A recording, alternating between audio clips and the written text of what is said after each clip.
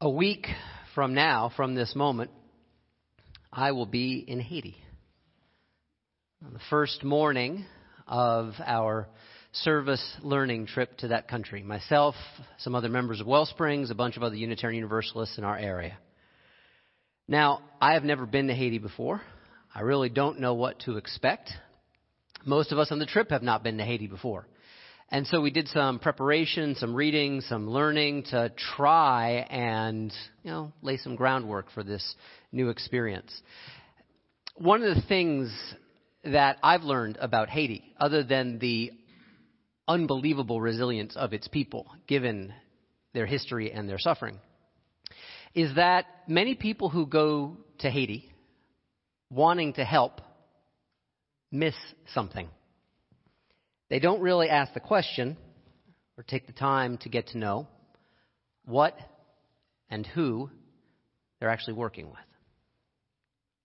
As an example, this is called a housing exposition. And these are some houses built on the outskirts of Port-au-Prince, the largest city in Haiti. Now, by Haitian standards, these are actually some really good houses. As we come up upon I think it's the 6th anniversary of this devastating earthquake in that country, these houses were built with that intention that it would house all kinds of people who were displaced or who lost their homes. The problem is, after millions of dollars and several years later, most of these homes are not inhabited. They are dilapidated. Here's the problem. The people who built those homes, most of them from outside Haiti, never stopped and actually asked, do actual Haitians want to live there? There's a general lesson here. No matter how good, how noble our intentions may be, any intention without a simultaneous commitment to taking inventory, to knowing what's here, what we're working with right now, any intention, no matter how noble, without inventory, very often leads to wasted energy, wasted time, wasted money. Now, I refer to that as a general rule because I think it's really good to be mindful of that this time of the year, in which there's all kinds of prescriptions for what we ought to do and for how we ought to do it, and all kinds of people telling us how we ought to change. And not just telling us, but trying to sell us something about particularly how we are supposed to change right now. So I always keep in mind at this time of the year, there's great words from our spiritual ancestor, Henry David Thoreau. Beware of any new venture that requires a brand new wardrobe.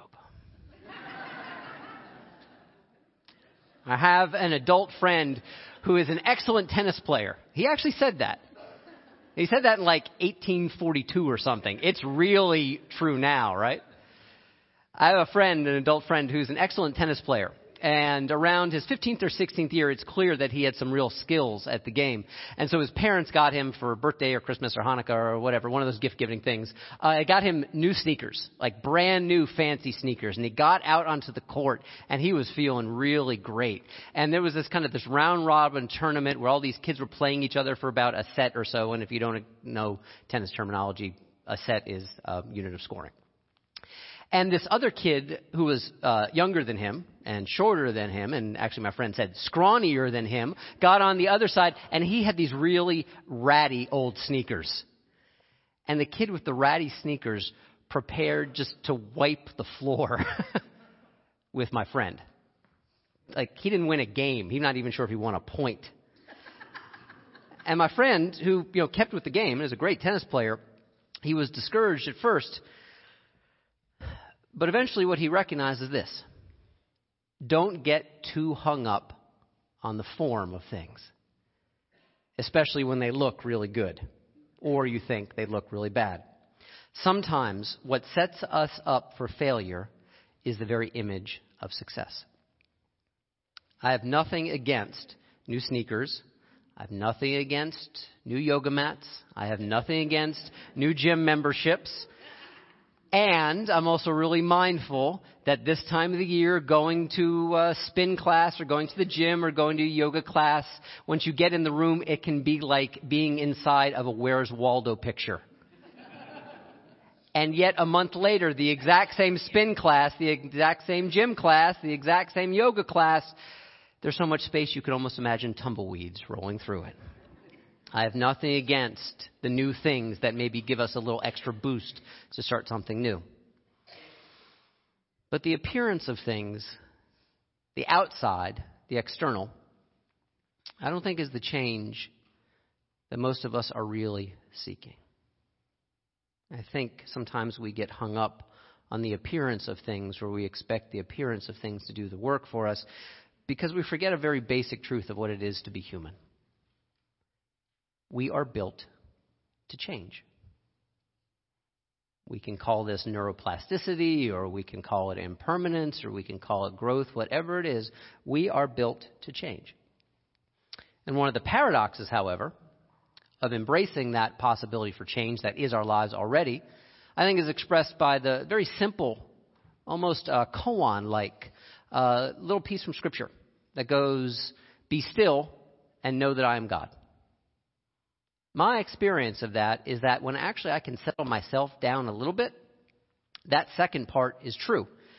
And my experience of that know that I am God part is that the flow, the Spirit, that larger life, whatever you choose to call it, is already moving.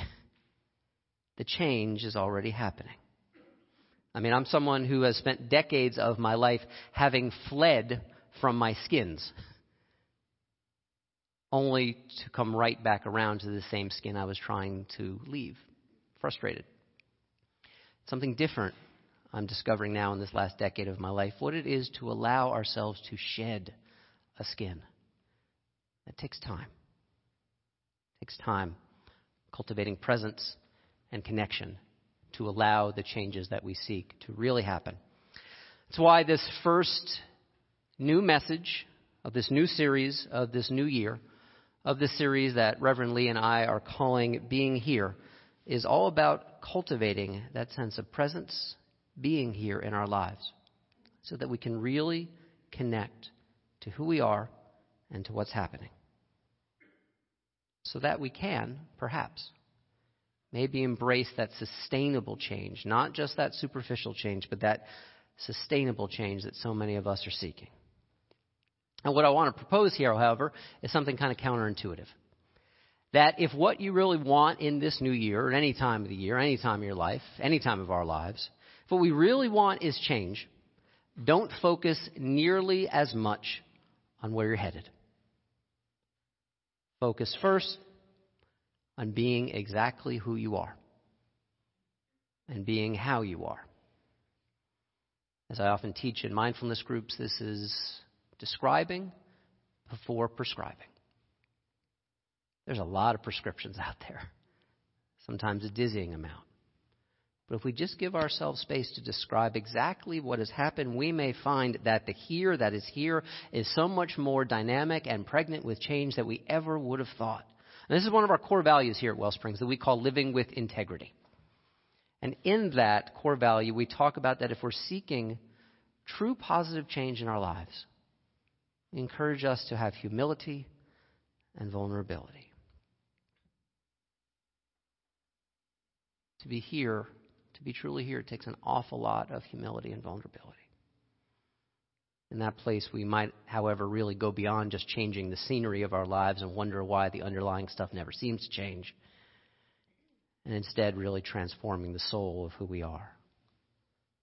Describing before prescribing. This act of describing is really, in its most simple and its most complex form, about paying attention.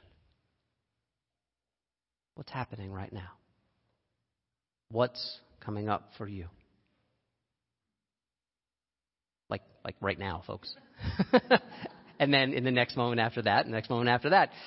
That's that describing that allows us to get in touch with our lives and to be here and not to live our lives somewhere else, which is where, if many of us are honest, we live our lives imaginarily elsewhere in places that don't exist. This capacity to pay attention to our lives, however, is not at all neutral. I think if we really describe what's going on, if we really pay attention to ourselves, we will recognize that something precious has happened. This life is happening. It may be painful, it may be positive, it may be powerful, it may be all of those three things and more. Something precious is going on. This unleashes within us the potential for transformation beyond just an arbitrary date on the calendar, and that's all January 1st is. Beyond this idea that we should change because somehow we're not good enough. Maybe it even moves beyond this fear-based thought that we ought to change as a way to punish ourselves for our past mistakes. I know what it's like, by the way, to live inside of all of those thoughts. And they have never served me well. Paying attention, describing our lives is not value neutral. It is cultivating a real, honest love for who we are right now. Not sentimental, not idealized. If you pay enough attention, if any of us pay enough attention to our lives, I hope if we're being honest, we'll know that what's going on is not ideal. I think that actually it is idealized love. It's the thing that makes us have that image of success. That actually invites us to failure. That invites life to be so difficult for us. This is actually one of the reasons that I believe the Jewish New Year has it all over this secular New Year that we just celebrated. I love the Jewish New Year because it's not just one day and it's not a ball dropping. It's like 2 weeks of soul unearthing and preparation and digging into this stuff and inventory and amends making and forgiveness, asking and granting.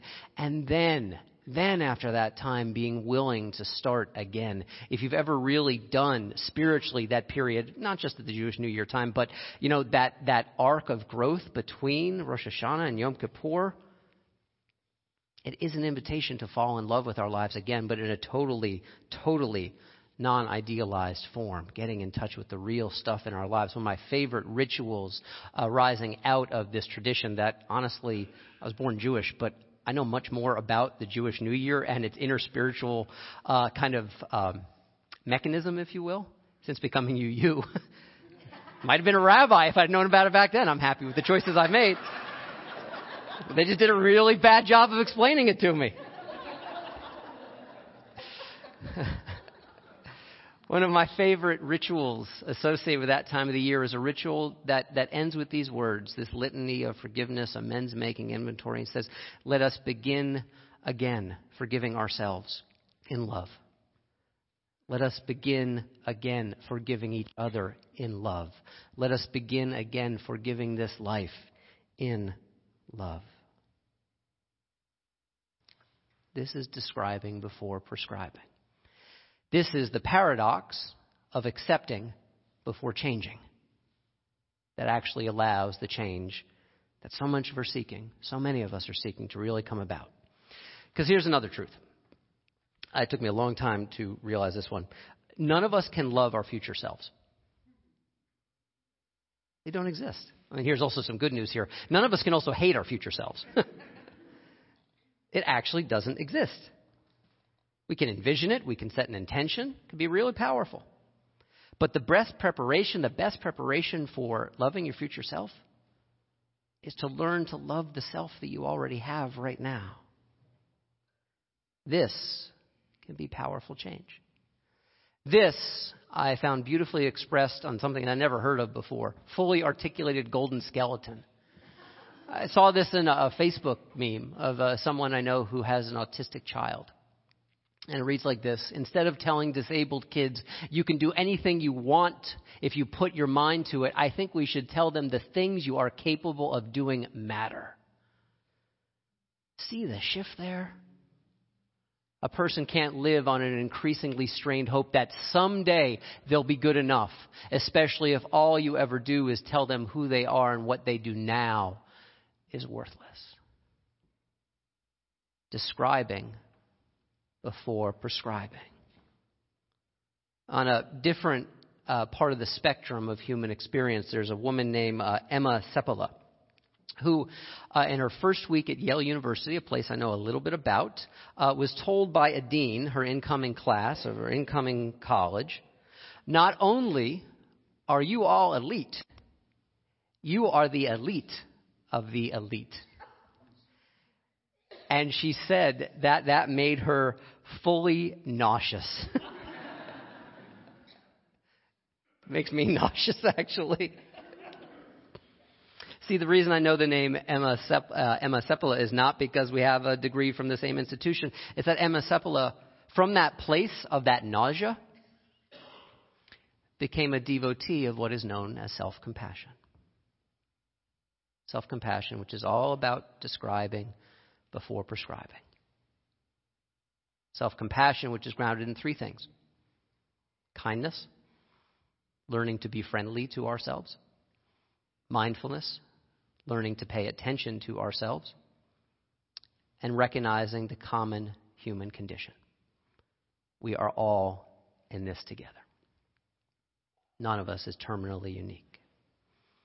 Here's the thing that Emma Seppala knows and writes about, and I'm still learning, although I believe it to be absolutely true, that self-compassion actually is the key to unlocking the potential for change. It makes change more likely by accepting ourselves just as we are. I mean, like just as we are. I was thinking of Emma's words recently when I saw some postings from friends of mine who do ministry in Palo Alto, kind of that general area of the Silicon Valley. Something really terrible happened there at the end of last year. You may know there was a whole rash of teen suicides. And so the adults in that community had to start to take a look at their culture. I mean, this is a high expectation, high aspiration culture. Similar in some ways to a lot of what, Chester County's like. And so I saw some friends really asking themselves soul-searching questions like, what would it be like if, as opposed to like an adjunct to all the things that our kids are learning and doing and preparing themselves for their amazing, wonderful futures, because, right, they got to have amazing, wonderful futures. Who knows? We can't love or hate our future selves. What would it be like if we taught our kids at the core that difficult feelings are part of being alive, and struggles don't make you a failure? They're just natural to all of us. And come in and join the club. This is describing before prescribing as a radical compassion. For teens or for any of us. As a way to love the raw ingredients of our lives, not as some preparatory step for molding or shaping, as if the raw materials are not good in and of themselves, they're only good because of some utilitarian place where they take us eventually. Or even worse, and this is true in our culture, of exploiting who we are for future gain. Describing before prescribing as self-compassion. Kind of like sometimes, if you've been in one of my mindfulness groups here, we do some basic yoga. And sometimes we do this. We just stretch out. Let the arms fly out. We pay attention. What does the air feel like on our forearms or our arms? How does gravity feel? It feels kind of heavy and kind of warm right now. I could describe more, but I don't want to waste your time. And so sometimes I'll give a little guidance, like just imagine yourself. Just imagine, maybe what it's like when the hands reach to your back. You're giving yourself like a little pat on the back. Because the truth is, many of us, I'll say this in guiding, many of us are really, really expert at doing something else. We're really expert at kicking our own asses. Because the truth is, this is a lot easier than... And yet, so many of us are determined to do exactly that. Describing before prescribing. As Glennon at Monastery said this past week about her 2016, I don't want a new, better life in 2016. I just want new eyes to see that my life is already staggeringly beautiful. Now, maybe your life is not staggeringly beautiful. Maybe it's staggeringly painful. Or maybe it's staggeringly, as Glenn likes to say, brutal. Brutal and beautiful simultaneously. If we have the new eyes to see, then we can start to love ourselves just as we are. Glennon's words remind me of one of my favorite teachers. I had lost these words in my mind for years. It was like 20 years ago now. It was when I was doing chaplaincy, 1996. I was 26 years old. NYU Medical Center. And I walked in one day to one of the patients who was in the cancer unit. This is someone who had advanced cancer. They didn't have necessarily years in front of them. They were sitting in their bed, and they were like eating pudding, like hospital pudding, like, ugh, you know? And they were smiling. And I asked, because it was clear something powerful was happening. How are you? And the person gave one answer. This is the time that I have. This is the time that I have. Because the truth is, he didn't have a lot of time.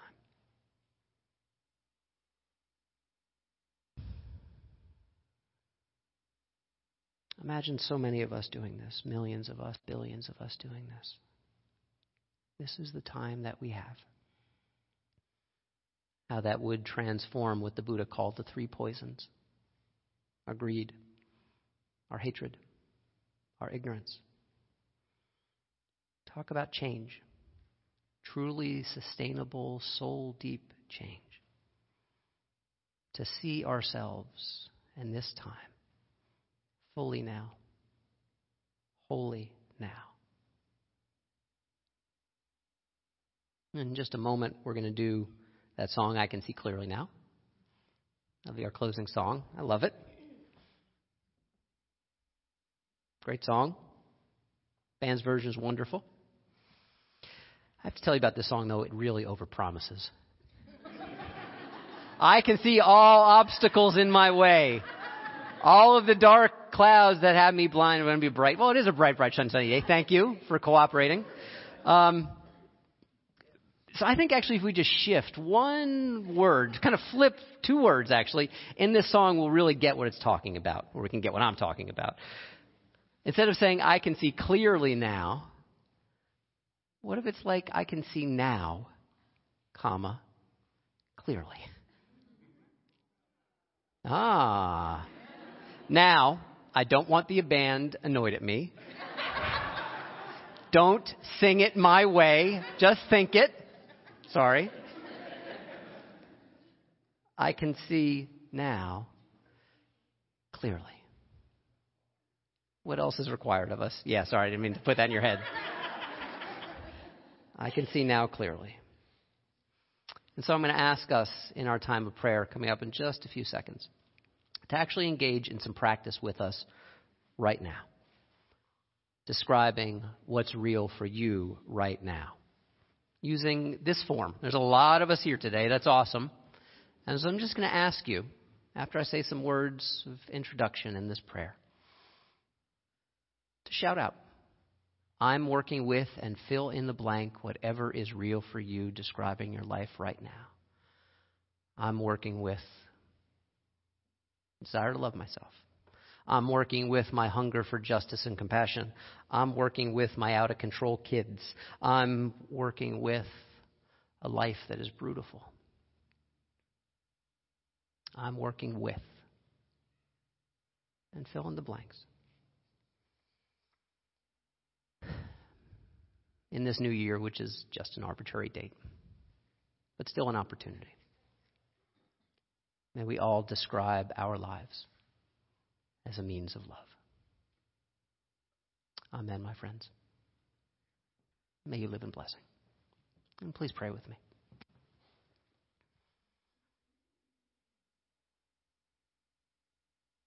Oh, divine, limitless life,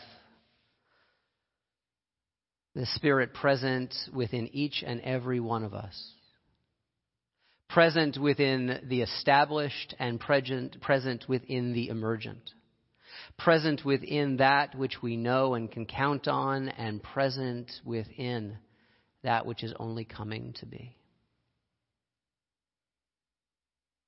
We exist our lives, yes, truly Janus-faced, looking forward and looking back. And that the truest sight in this Janus-faced life is insight into what is right now. And so now, this moment, I am working with love for all of these people right here, right now. Love for this community. I invite you to speak aloud your heart and what you are working with.